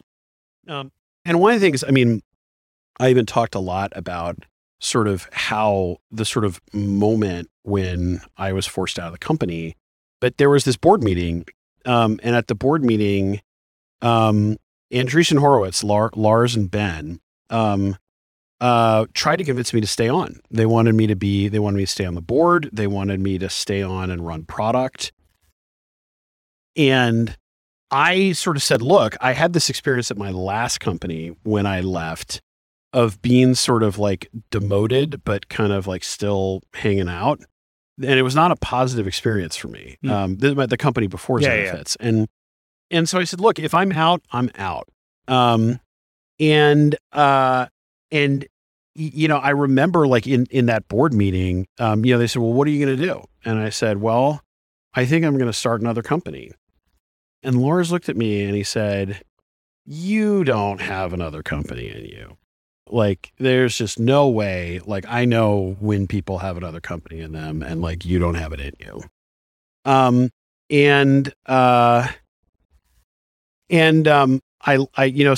agreed to step down under a lot of pressure, at the board meeting, and we drafted this press release that was a friendly press release. It was I said, great things about David and, they said good things about me and sort of the kind of anodyne sort of stuff that people say normally when people leave companies that are new leadership needed for whatever reason. And there was this sort of agreement that we were all going to kind of march forward arm in arm over this transition. And David just issued a different press release, literally just a different release than the one that we had agreed to. Like right after that? The day I signed the paperwork on a Monday. And on a Monday afternoon, a few hours later, the release came out and it was not the one that we had drafted. So just to level set, and the release was look, the company has all these compliance problems and it's all because this fucking guy doesn't care about compliance. And so just to level set the personalities, I realize most people probably know this, but David Sachs was your COO. Yep. Who's now a media personality himself, as well as started Craft Ventures. Lars Dahlgaard was the former CEO of Success Factors, who was your board member from Andreessen Horowitz. And Ben Horowitz was obviously Horowitz of Andreessen Horowitz, yeah. And so was that, did the Andreessen Horowitz guys know that he was going to do that? He was your COO. He was going to stepped into interim CEO. Was that the original title? Yeah. So the original, what Andreessen Horowitz pitched me on in that board meeting was that, David would step in for 6 to 12 months. They were like, look, there are these compliance issues. We want David to come in for 6 to 12 months and, clean this stuff up, turn sales around, sales were really sort of, starting to collapse. And then in 6 to 12 months, we're going to bring you back as CEO. And that was sort of what was pitched at the board meeting. I was like, I don't know if I believe that, but that was sort of what they sort of laid out on the table. I mean, it was a very friendly conversation agreement until the day that it got announced. And so it's when I talk about this mostly to emphasize just the level of horror that I saw when this stuff did in fact come out, because it was not what I was expecting when I resigned. And the compliance stuff, and I don't need you to go down the whole rabbit hole of this, but there was elements of that was known to the board, right? And there was some stuff that was, people kind of knew that, hey, these people were licensed in some states, but not the other, and we probably have to pay a fine for it. But there was a level of, it wasn't you were hiding this from the entire company or something. Yeah, no, I mean there were a few different things that came out, like at least in the media, about Zenefits, and one was this sort of licensing compliance issue. And like broadly speaking, and there were a few exceptions, but for the most part, reps were properly licensed in their home state, and they weren't licensed in other states around the country, and they weren't licensed in other states largely because like we didn't think that they had to be, and we got that advice repeatedly and in writing from our lawyers on this. And look, as CEO of the company, I own those mistakes. Sure. But there's a very different sort of moral character, I think, to like, hey, we made a mistake and we screwed this up because we didn't realize what was required, and like setting out to sort of like subvert like the regulatory regime, which was like never the intention. It was just a pure mistake. But that, that like I was never allowed to say that. I mean, that was like, and the company was and like under David was extremely set on me not being able to say like what I just told you. Yeah. And in fact, so set on it that I would meet with regulators and the company would send their lawyer, and their lawyer's job, their only job was that when I was asked, well, so like, why weren't people licensed? They would sort of say, look, objection, that's attorney-client privilege communication. The company owns that privilege, not Parker. And so we don't want him answering the question. And I was told I couldn't answer it. And what was literally not allowed to sort of say, what I thought was sort of exculpatory, at least from like a motives perspective. Why they did that, like, I don't know, like, did it, and did like A16Z, did they know that David was going to go down this path? I sort of have to imagine that Andreessen Horowitz did not realize that David I think he sort of decided to burn the company to the ground so that he could come out of that situation as the white knight of compliance, Mr. sort of compliance, and go on and raise his VC fund, which worked out extremely well for him. I mean, David used to have this like sort of way of talking about this. Like there's this great slide that he had at TechCrunch Disrupt when he was being interviewed by Connie Laszlos. And the slide had these like 3 bullet points. And the bullet point 1 was like, it's no secret that Zenefits has a bunch of compliance issues. Bullet point 2 was like, the culture of the sales organization was broken. And bullet point 3 was, the sales organization reported to Parker, not to me. And the implication, the inference, I would even say the lie in that slide was that all of the compliance issues were on the sales team. And actually, like something like 70% of the licensing violations were actually on the account management team that reported directly to David and happened while he was running it. And that never came out. And David managed to never have that show up anywhere in the media. I'm like, look, I own, I'm just equally responsible for the account management team as anything else. But it really it always sort of really grinded my gears that, David was out there attacking me for these licensing violations, most of which happened on his team, on his watch, while he was there as COO. So you're holed up at, and by the way, I mean, those aren't the only. There was also, I mean, we could talk for hours about this, but there's also this macro thing, and then this supposed party culture, which I can say was like largely just not true at Zenefits. Like I actually took the staircase up here just to see if Rippling had the same party culture. What was? It's a funny story. No, it is. I mean, yeah. Look, I mean, what happened is the landlord emailed our office manager and said, "Hey, we heard that someone, we found a used condom in the stairwell," and at the time we were in this building at 303 2nd Street, there are like 30 other companies in that building. It's not even clear that it was someone from Zenefits.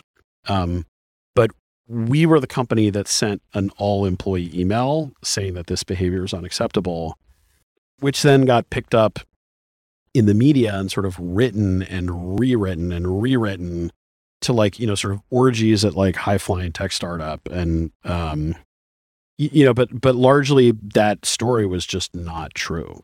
I'm sure you took a bunch of stuff away from this whole experience, but the narrative thing, like VC's role in narratives and the whole media. I mean, Andreessen has Future now. Here I am holding a mic behind my with my face talking about this stuff. But what are your thoughts about just like narratives for startups and how it can be used or abused to the advantage of, I don't know, companies or VCs? You mentioned something about journalists wanting some authoritative figure in the past that they can look to and sort of talk about the definitive way things are. One thing that kind of sucks about this is that, the media tends to have like two stories about startups. And those two stories are like, superhero and villain. Yeah. Rise and fall too. And that's it. Yeah. And like the truth is like neither of those two extremes. And like, I have for the most part, I sort of took a vow not to read any of the news coverage about me or Rippling, starting about 5 or 6 years ago and have mostly stuck to it. The reason is like, even when stories were positive, they just made me cringe. And like when stories were negative, they made me cringe even more. Because I'm not a saint, but I'm also not like the devil either. But that was like, there's never sort of any room for nuance on this stuff. And so I think that drives like a lot of the media narrative around startups, and a lot of the fascination around founders comes from that.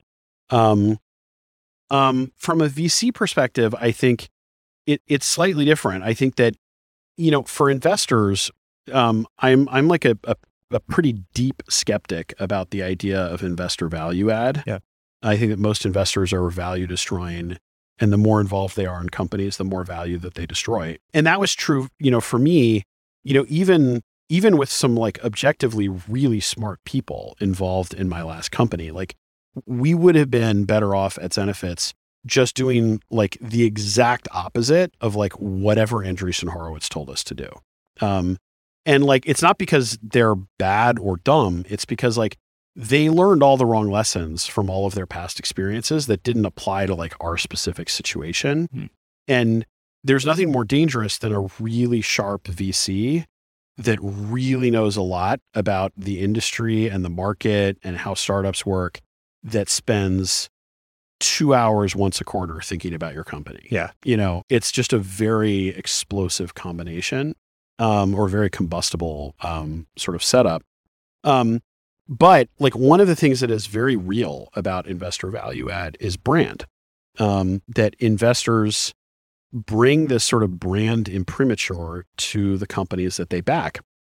And I remember there was this thread on Twitter a little while ago where I think people were talking about like, what do founders want from VCs? And Keith Raboy had this theory that like what founders want is they want investors that increase their odds of success.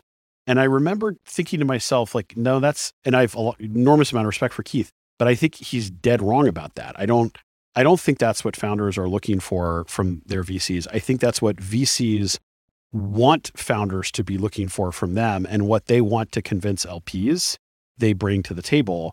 I think what founders actually want more than anything else is validation, because you get like no validation in this job. And for a long time, like early on in a company's life cycle, you've like told all of your friends and family, that you're going to go start this thing and it's going to be really successful. And then you go back and you like see them all like over Thanksgiving or over Christmas, and you're like, fuck, it's still not successful yet. Yeah. And maybe not only is it not successful, but you're like super fucked and like things are not working at all. And that's like, not what happens some of the time. That's what happens like almost all the time. Like even for companies that go on to be successful, and you're sitting there and you're trying to beg people to join the company, and you're pleading with early customers to try and get them to sign up, and there's zero validation that you get for a long, long time. And I think that the thing that investors bring to the table is brand, and that brand helps you on like a personal level. It helps people because they can go tell their parents that like, oh, like such and such firm, just invested in my company. Like it is working. Like it wasn't a mistake for me to do this. It changes it means that prospective employees are more likely to respond to your emails. Yep. It means that customers are less likely, or prospective customers are less likely to ask you, well, how long are you guys going to be around? And like, I need you to fill out this like 57-page security questionnaire. Because like they just believe that, if this big name firm invested in you, it must mean that things are kind of like boxes are checked behind the scenes. It's a shortcut. It's a mental shortcut it's like Harvard, right? It's exactly. Like there's an association. It's the same thing. Does that fit in with what Keith said though about increasing probability of success because people are more likely to join, customers are more likely to validate, or is it pure psychological? Well, so I mean, I think, I think it is absolutely real, and it does it does increase the chances that you'll succeed. Yeah, it 100%. It is, in my view, the true real value add that I don't like it. Yeah, because I don't think that ought to come from investors, and I'm like resentful of the fact that it does. Yeah, but it is real, and it does come from that. But that, I think, credit to A16Z. I think they were the first firm to like really figure that out and understand that credibility came from the media. And so, Andreessen Horowitz, like all of everything that they've been able to do as a firm, I believe is like bestowed on them by the media and by their incredibly aggressive media and PR strategy right from day one. And like my view on this is the way to think about them is that they're really a PR firm with a monetization strategy of investing in companies. And like, that's the way to sort of think about it. And I'm convinced that like all of their decisions are through the lens of like, how this is going to play, from a brand perspective in the media. And there are advantages and disadvantages to that as a founder. The advantages to it are that some of this sort of, this sort of magic brand pixie dust is going to like make its way onto you. The disadvantages of it are, there are these cases when their interests and yours might not be aligned. Yeah. And for 98% of the time, that's not going to be the case. But I generally think that, most founders, I really think that their priority is the success of their company. I think it's just, you can't like start this thing and not care about it in a very real way. And there are obviously always going to be some exceptions. Sure. But I think for a lot of VCs, present company exclusive. Yeah, obviously. It's really the order of priorities is like first their personal brand, and second the brand of their firm, and third the returns of their firm, and fourth the success of your company. And in almost all cases, you are like perfectly aligned with them. And then there are these like very, very rare cases where that sort of falls out of sync. And then it can be very, very dangerous for you in situations like that. Yeah, that's interesting. I mean, you obviously lived that exact situation. It's a fascinating. I mean, obviously, I've sort of fallen into doing this type of thing, and I did ever thought it would be something. I got bored during the pandemic and started tweeting, and now because if you get to a certain number of Twitter followers, you have to have a podcast is the rule actually, and so.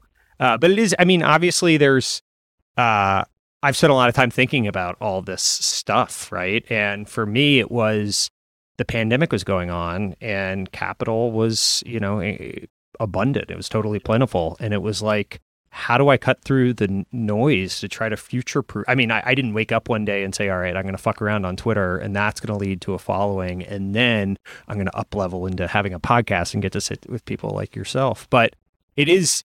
There's definitely a lot of truth to the perception and the brand and the willingness. I think one of the things that hopefully I can do is at least help tell some stories in a different, more interesting way than I think other people can. But it's obviously, I'm doing this to some end, right? It's not like of course. And so it's an interesting. Andreessen has done it in a very systematic way, right, from the founding. Obviously, they've had people on staff from the very beginning, but they've been pretty structured in how they're thinking about it. And if you look at, Sequoia, they were founded in 72, and Andreessen was founded in 09, and both of them are held in. If you look at Twitter followers, they're the top 2 Twitter followers. Yeah, right? no, of course. So Andreessen found a shortcut to get there. It worked. Yeah, 100%. Yeah. So, well, thanks for going through all that. I guess shifting gears, let's talk about rippling. So you learned a lot of stuff there, but one of which was the automation side of things and actually doing it a software way. So maybe talk a little bit about your existing company, which I think is super interesting. So rippling really has one underlying insight, and that insight is that employee data is present in a lot of different business systems well outside of the HR department and HR business systems. And as a result of that, I think employee data is really actually an underlying primitive for a lot of business software. Well beyond sort of the traditional sort of HR verticals where we think of employee data playing a role. And that creates both a problem for businesses that we can solve and an opportunity, sort of a related sort of corollary opportunity for us. And the problem that it creates is that for companies, they have to update and maintain this distributed employee record across all these different business systems. And you see this, whenever you hire someone, there are all these places where they need to be set up. And most companies will have some checklist of all the things they need to do when an employee joins a company, most of which are about, distributing this employee data out to these various different systems. And then every time something changes, some subset or maybe even all of these systems are implicated and need to be adjusted manually by some administrative person. The way that this should all work is there should be one underlying system that handles the propagation out to everything else. And that's effectively what rippling is and what we do. But the corollary opportunity is that most companies that make business software understand this dynamic. They know that the more information about employees that they ask for of their client, the harder their software is going to be to use, the more work it's going to be to implement, the more ongoing administrative hassle it's going to create for their customer. And so as a result of that, most business software vendors actually, ask for as little information about employees as they possibly can, which means that most of them know much less about your employees and your company than they ought to know. Because they don't want the onboarding process to be more cumbersome and exactly it increases the bar. And the ongoing administrative hassle and all that sort of stuff. And so that creates a whole bunch of downstream product problems and implications in a lot of these different, in sort of really a surprisingly wide array of software verticals. It means that most of these systems are under-permissed because you don't have good concepts of role-based permissions because you don't understand what someone's role is. It means that things like workflows and approvals and alerts are not as good as they could be because you don't understand concepts of routing. You don't know who the VP of someone's department is. Maybe you know who their manager is, but you don't know who the finance associate that's aligned with their team is, who their HR business partner is, that sort of thing. It means that the reporting and the analytics in these systems are inferior because you can't cut and slice and dice the data based on concepts like department and team and level and work location and employment type and what have you. Or maybe you can do it on one of those dimensions, but not all of them. And so there's this related opportunity for rippling to kind of rebuild software in a bunch of different verticals with this deeply embedded understanding of role, which is another way of saying this deeply embedded understanding of your company. And I think that unlocks an enormous amount of product capability across a surprisingly wide array of software verticals. And so to say this back to you, but if you have all of the employee information and hierarchy and teams and departments and titles and pay and all that, there's a lot of things that can hang off of that from a software standpoint that gives you the right to go into a bunch of different directions, be that something like a single sign-on, Active Directory, be it a bunch of different workflows and permissioning, tying all this stuff together with the core atomic unit being the employee information record hierarchy. Yeah. And so how does that manifest? So HRIS is the core, employee information, right? So was that the original start? Or was the original start, hey, we're going to do, how many products did you start with originally? So we started with payroll and HR, single sign-on and identity, and device management, like managing employee laptops and things like that. And so it was always from day one, this idea of sort of an employee system that was not an HR system, or it was not merely an HR system that extended sort of outside of the HR department into the rest of the company. So you almost started from the business problem rather than, hey, PeopleSoft was a thing back in the day, and so let's continue to build new versions of PeopleSoft in the cloud, or mid-market PeopleSoft or whatever. It's like, hey, if we have this data, we can, onboarding should be easy, offboarding should be easy, permissioning to different applications should be easy, all of that. Yeah, it was, so what we sort of decided was most businesses take a buyer-centric view of the world. Yep. So they have an HR buyer and they build software for an HR buyer, and they have an IT buyer and they build software for an IT buyer. Which makes sense. It gives you someone to call. It gives you, the sales team can galvanize behind it, throw events, all that. It makes a lot of sense. Yep. But we sort of thought look, there's this problem that sort of exists across all of the entire organization and across all of these different buyers, which is this understanding of who your employees are and their job and role and function. And that, different companies are selling the same basic thing to different buyers within the company.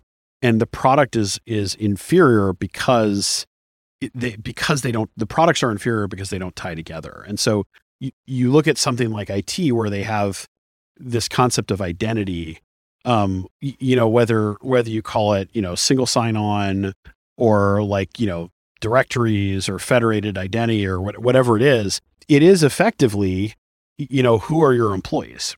And that boils down to, in my view, the HR data in a company. And those two things are actually deceptively very much more similar than people think of them as being.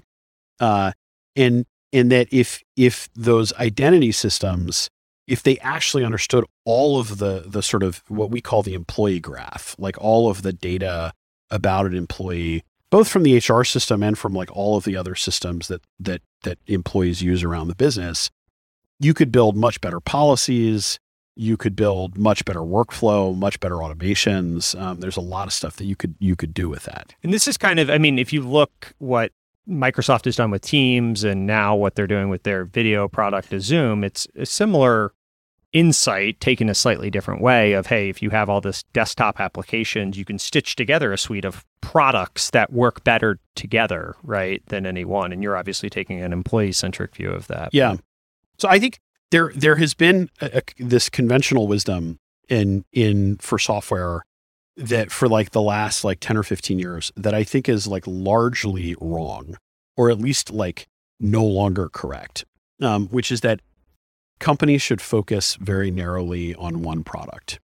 And when you look at some of the most successful large scale business software companies, they don't do that. Microsoft is an example of what I would call a compound company that's building multiple products in parallel that operate seamlessly. The same thing would be true for SAP, for Oracle, for I think Salesforce. And the advantages of focusing are extremely well understood. And so I won't spend a lot of time going down that path, but there are four distinct advantages that I see to building products in this like compound fashion. And one of them is much deeper integration. In Rippling's case, with Rippling itself, and also with like this underlying employee record. And that unlocks an enormous amount of product capability across a lot of different software verticals. And I think you see the same thing with Microsoft where, some of the ways that like, Teams is like integrated with like other Microsoft products Sure. makes it better from a product perspective, even though there are many things about Slack that are like, superior like on its own. The second thing is that I'm convinced that when you look at business software, a lot of business software is like, workflows, alerts, role-based permissions, reports, analytics, like all the way down. And like everything converges at scale and becomes some version of the same set of like modular components. And so when you're building a lot of different products in parallel, you can abstract out those specific pieces and build them once, but also build them like 100 times deeper than what any of your point SaaS competitors can afford to build. And so you have much better analytics and much better workflow automations and much better role-based permissions. And so on those specific areas, a company that's building in this like compound way can beat point SaaS competitors from a product perspective. The third thing is that for buyers, you get this common UX. So if someone has taken the time to learn how to, build a report in Rippling, if they know how to set up a workflow automation, if they've learned our internal scripting language, God forbid, called RQL, they have superpowers for any product that they buy through us that do not apply if they buy a third-party point SaaS solution. And the fourth one is, and this one is sort of like very obvious with Microsoft, is that you have these pricing and contracting advantages when you can afford to basically amortize your sales and marketing and your R&D costs across multiple different SKUs instead of having to like make it all back on like one single SKU. And that allows you to run circles around competitors from a pricing perspective. And so, Teams is like free in the Microsoft bundle. And it's like, how do you compete with that if you're Slack? And so those are the four things that I think, create this really big opportunity for what I call like a compound company. Yep. And there are a number of different areas where I think it could work. I think Salesforce is one example of a company that's done this extremely successfully, since the move from like on-prem to the cloud, obviously. And I think that Rippling is going to be another. And I think of Rippling as this like bizarro world version of Salesforce, where you have a very similar set of tooling to what you'd find in Salesforce. It's just that all of it is built on a different underlying primitive. Yeah. It's built employee versus customer. And there's a whole bunch of externally facing business process and workflow that it makes sense to operate on Salesforce because of this understanding of customers and relationships between leads and accounts and contacts and things like that.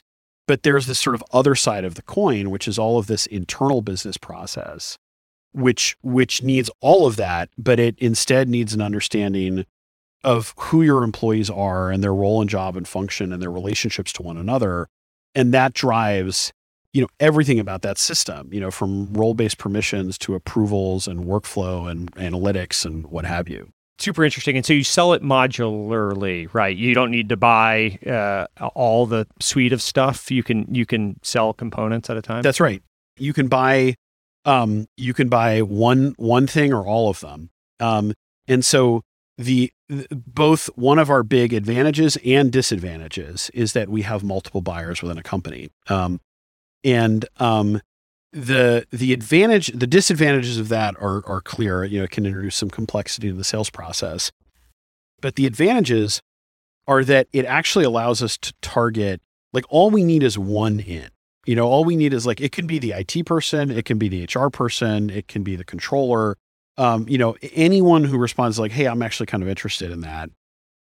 If they get on the phone and they're like, this is fascinating, they'll then connect us with all of the other people within the org. And so it gives us like 3 times as many leads. Does your sales team break up by functional role? How does that work? We have AEs that sell, that are sort of the frontline contact across the board. But then we have solutions consultants in the background that we have like, HR specific solutions consultants and IT specific solutions consultants, and some for sort of other products as well, that will come in and go like really deep with sort of a prospective customer that has like, wants to go really deep on that specific item. And how do you execute with the velocity across? I mean, this is it's a lot of product sprawl, right? I think you've hired in a lot of founders as well to help lead these different business units. How do you think about like breaking up the product management problem? Well, I think so. First, you need to think of it as a business unit, which immediately implies something about the organizational structure for these products. And I think you need to work to isolate all of these individual business units and teams and isolate them from like the broader, process and complexity of the company, and then find all the ways that they sort of interfere with each other and compete with each other, and like break up, everywhere that happens, like break that up into a service. And that can happen, at the level of infrastructure level. It can be like, they compete with each other for CPU cycles and, database rights and things like, you need to break that up into sort of services. Or it can happen at the level of like recruiting or executive attention or go to market. You go to market or anything like that. You need to constantly sort of disentangle that so that people are not to sort of isolate these business units as much as possible. And I think it's important that each of them be like run by a single and singular individual. Which is often for us, someone who was a former founder. And we have just an enormous concentration of people like that. I think it's like, over 50 former founders that work at Rippling in one capacity or another. But they don't have to be founders, but they have to be people that, have that sort of temperament. Yeah. Can operate like that. You could see doing that, whether they've done it yet or not. Although always helpful if they have gone out and sort of, beaten their head against a brick wall for a long period of time and sort of like given up on that, but like understand the reality of what it's like. And you also have said you like hiring people that have chips on their shoulders and also sense of humor. Is that like, how does that manifest itself in the company culture, and why are those traits that you found to be successful hires? Well, I think the humor thing is just that like people who have a chip on their shoulder and don't have a sense of humor it's sometimes just a little bit. Those are called assholes. Yeah. Or just a little bit insufferable. So it's more fun if people have a sense of humor. So two of our company values are, we run hard and push the limits of possible. And I've sometimes thought that actually maybe like a better articulation of like both of those, would be that I think people are capable of so much more than they believe themselves to be capable of. And that you look at different companies in different situations, or just different institutions in different situations, and the amount that they're able to accomplish with the same amount of time, the same amount of resources, is just like sometimes radically, radically different. And like, if you were to think about this from first principles, you might think, well, I don't know, maybe if you like just like really work hard, maybe you can get 20% more done. But you look at what actually happens, and like, it's often like 1 or 2 orders of magnitude, or even more than that, the difference between what, sort of similar groups of individuals are able to accomplish, in somewhat similar circumstances. Like Patrick Collison has like a thing on this that he does where he's like, he collects this list of examples of like people accomplishing like incredible things like very quickly, like building rockets to go to the moon in some very short period of time, and then contrast that with like the Van Ness like bus line, like 75 years or whatever it is. And I think that part of the most important job that you have as the CEO of a company is to set the pace and the sort of the tenor and the sort of pace of execution for the business, and how much that your company is going to get done in a certain period of time is often like way more within your control as the leader of the business than you might think. And your job is really to to sort of try and pull that out of people. Like what that they can do more than they think they can. And the thing that I think is really cool about, people that, have a little bit of a chip on their shoulder is those are people who like already sort of believe that about themselves, that, that they've maybe been discounted in some way, or that they're capable of more than sort of what's reflected in, their past, or sort of, what they've done historically in their careers. And so those people often like sort of really rally to that banner and that idea. How do you interview for that? Or how do you ask, like, is there any way to suss out if someone has a chip on their shoulder? Oh, well, sometimes it's like really clear. I mean, like some people like show up in an interview and it's like very obvious that they believe that. It's like, again, it's one of the things that I love about hiring former founders, because people who've had that experience like often have sort of unfinished business of some kind. It's interesting. I remember every VC that turned me down for a job when I interviewed. Most of them aren't in the industry anymore. There you go. Yeah, no. So like, you should come work here. Yeah. Great sense of humor. Chip on your shoulder. That's right. You would really fit in. I hold petty slights, as my friends like to remind me.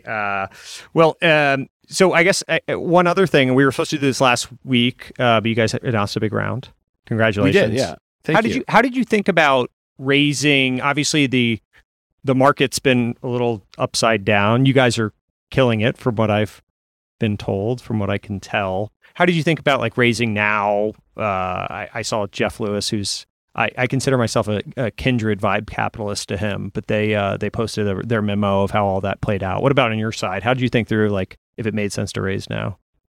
So in terms of like why I think it made sense for us to raise, one of the sort of interesting things about Rippling is if you look at companies, we haven't talked about exactly what our revenue is, but if you look at companies between 100 million and 200 million in ARR, IVP did this sort of like study on this. I think it was like a year or two ago, where they looked at like, a whole bunch of different SaaS companies and, at various different sort of ARR thresholds, how much they spent on, G&A, sales and marketing, or an ARR, and R&D as a percentage of their revenue. And if you look at SaaS companies between 100 and 200 million in ARR, the sort of, 50th percentile, the median, is that they spend 25% of their revenue on R&D. The 25th and the 75th percentiles are, plus or minus 5 percentage points. So at 20 and at 30% of their revenue, which implies a standard deviation of like, about 7 to 10 percentage points. Rippling spends an anomalous amount of money on R&D. We spend about 50% of our revenue on R&D, and which is probably about 3 standard deviations away from the mean.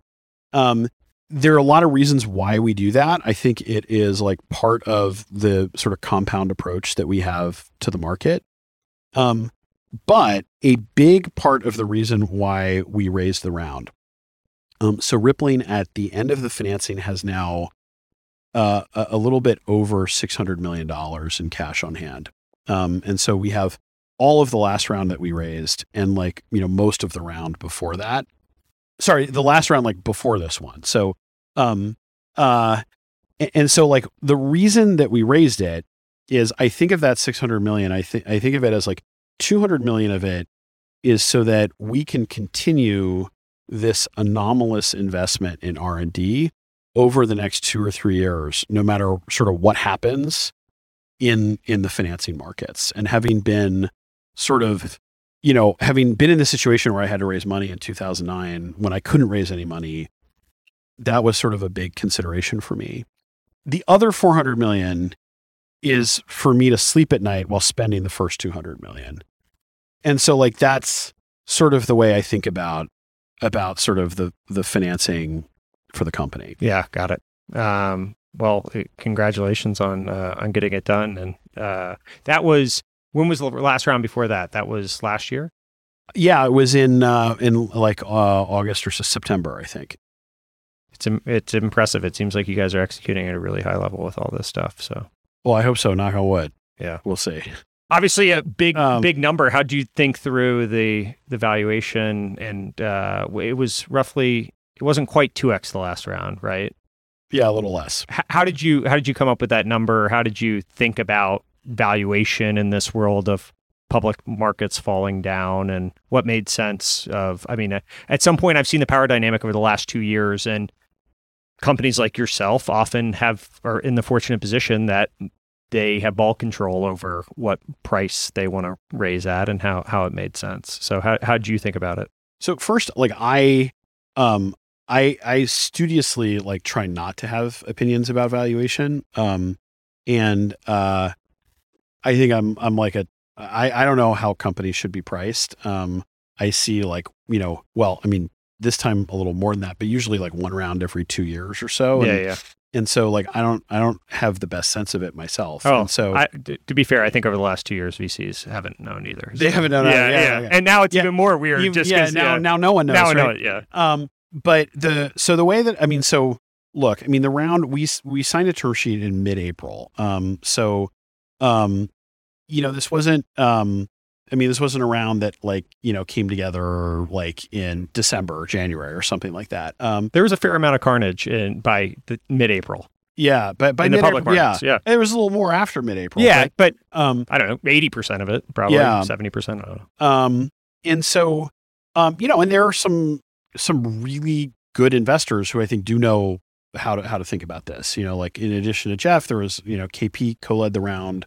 Sequoia did like a really big, much more than their pro rata investment in the round. And so some of it is like, well, okay, they seem to believe this. Yep. The company's metrics are really strong, I think.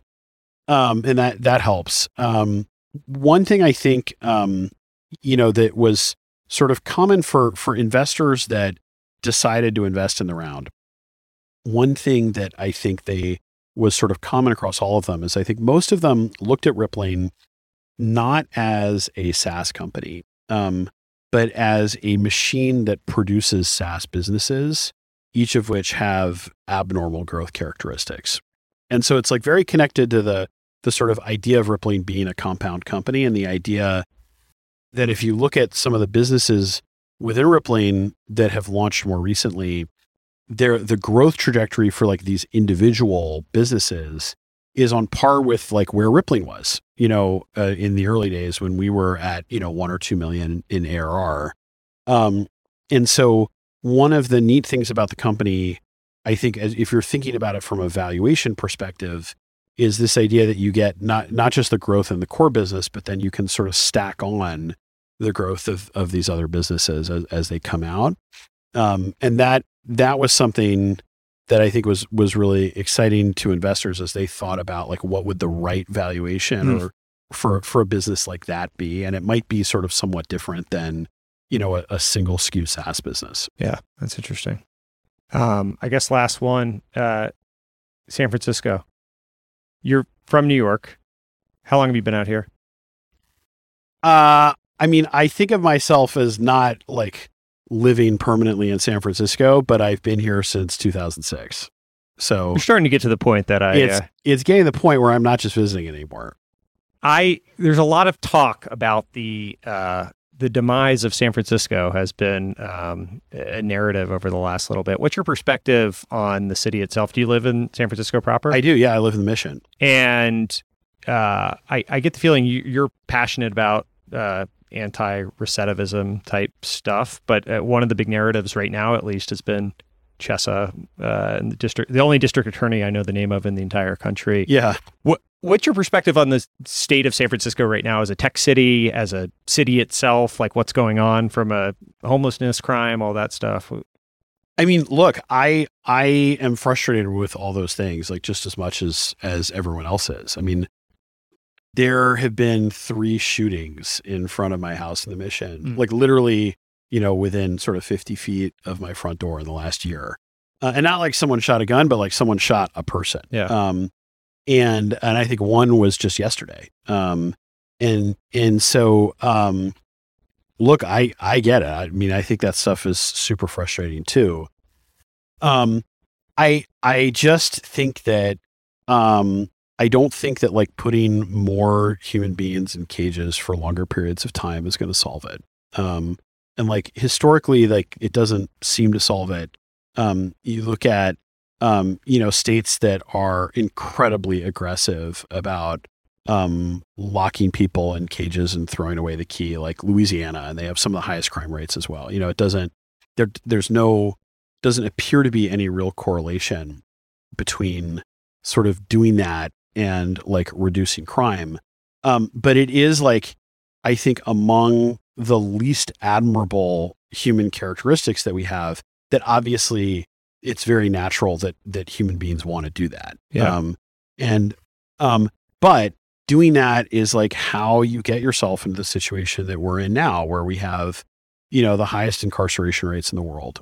And so, you can't fix the incarceration problem if you're not willing to reduce sentences, reduce the frequency with which people go to prison, even in cases of violent crime. Because like, look, you can't clear out the prisons just by getting rid of people or getting like releasing people who have not done anything violent. In order to like really adjust the prison population to something that is like even remotely normal, we're going to have to face the fact that sometimes even violent criminals who have been in prison for a long time, we've got to find a way to sort of get them out. And I've always thought like prosecutors are the sort of key to the solution to the incarceration rates in this country, because the prosecutors have all of the power and make all of the decisions about who goes to prison and for how long. And people believe mistakenly that it's not the prosecutors, that it's the juries. But that's not true. If you look at the way the criminal justice system works, 98% of these cases plead out, because prosecutors come to people and they give them a choice that is no choice at all, where they say, look, if you plead guilty, then you will get, a sentence that's 5 to 10 years, and you have a chance of seeing your kid someday again, before you die. And if you don't do that, we're gonna go to trial. We're gonna win, 95% of the time, and you're gonna go to prison for life, and you're never gonna see the outside of that jail cell. And like, faced with that choice, it's no wonder that like people plead guilty, and of course they plead guilty even when they're innocent. Sure. So my view of this is like, look, prosecutors are actually, it's interesting. They're the only person in this whole sort of criminal process that is explicitly charged with looking out for the interests of all participants. Like in the sort of legal code of ethics in most states, that everyone agrees to when, they pass the bar or whatever, become a lawyer, they line up that prosecutors are actually explicitly supposed to look out for the interests of the defendants as well as for, the victims in the state. That's of course not the way it works. Like no prosecutors work that way. But it ought to work that way. And there are like so few progressive prosecutors like that in the country, that, I want to, support the ones that sort of have that approach. Interesting. It's an interesting perspective. I think it's contrarian, at least from what I can tell on where it's polling, but it'll be interesting. Yeah, I mean, I don't know. I have no idea. I mean, I have no idea if he'll survive. I hope he will. But we'll see. Yeah. Well, good. Anything we didn't hit? I think that covers it. Thanks for doing this. Yeah, of course. Thanks for having me. I'm glad we're able to make this work. Yeah. Well, that'll do it. Thanks, everyone, for joining the 18th episode of Cartoon Avatars. Thanks to Zach and Parker for coming on, and look forward to seeing everyone here next week as well.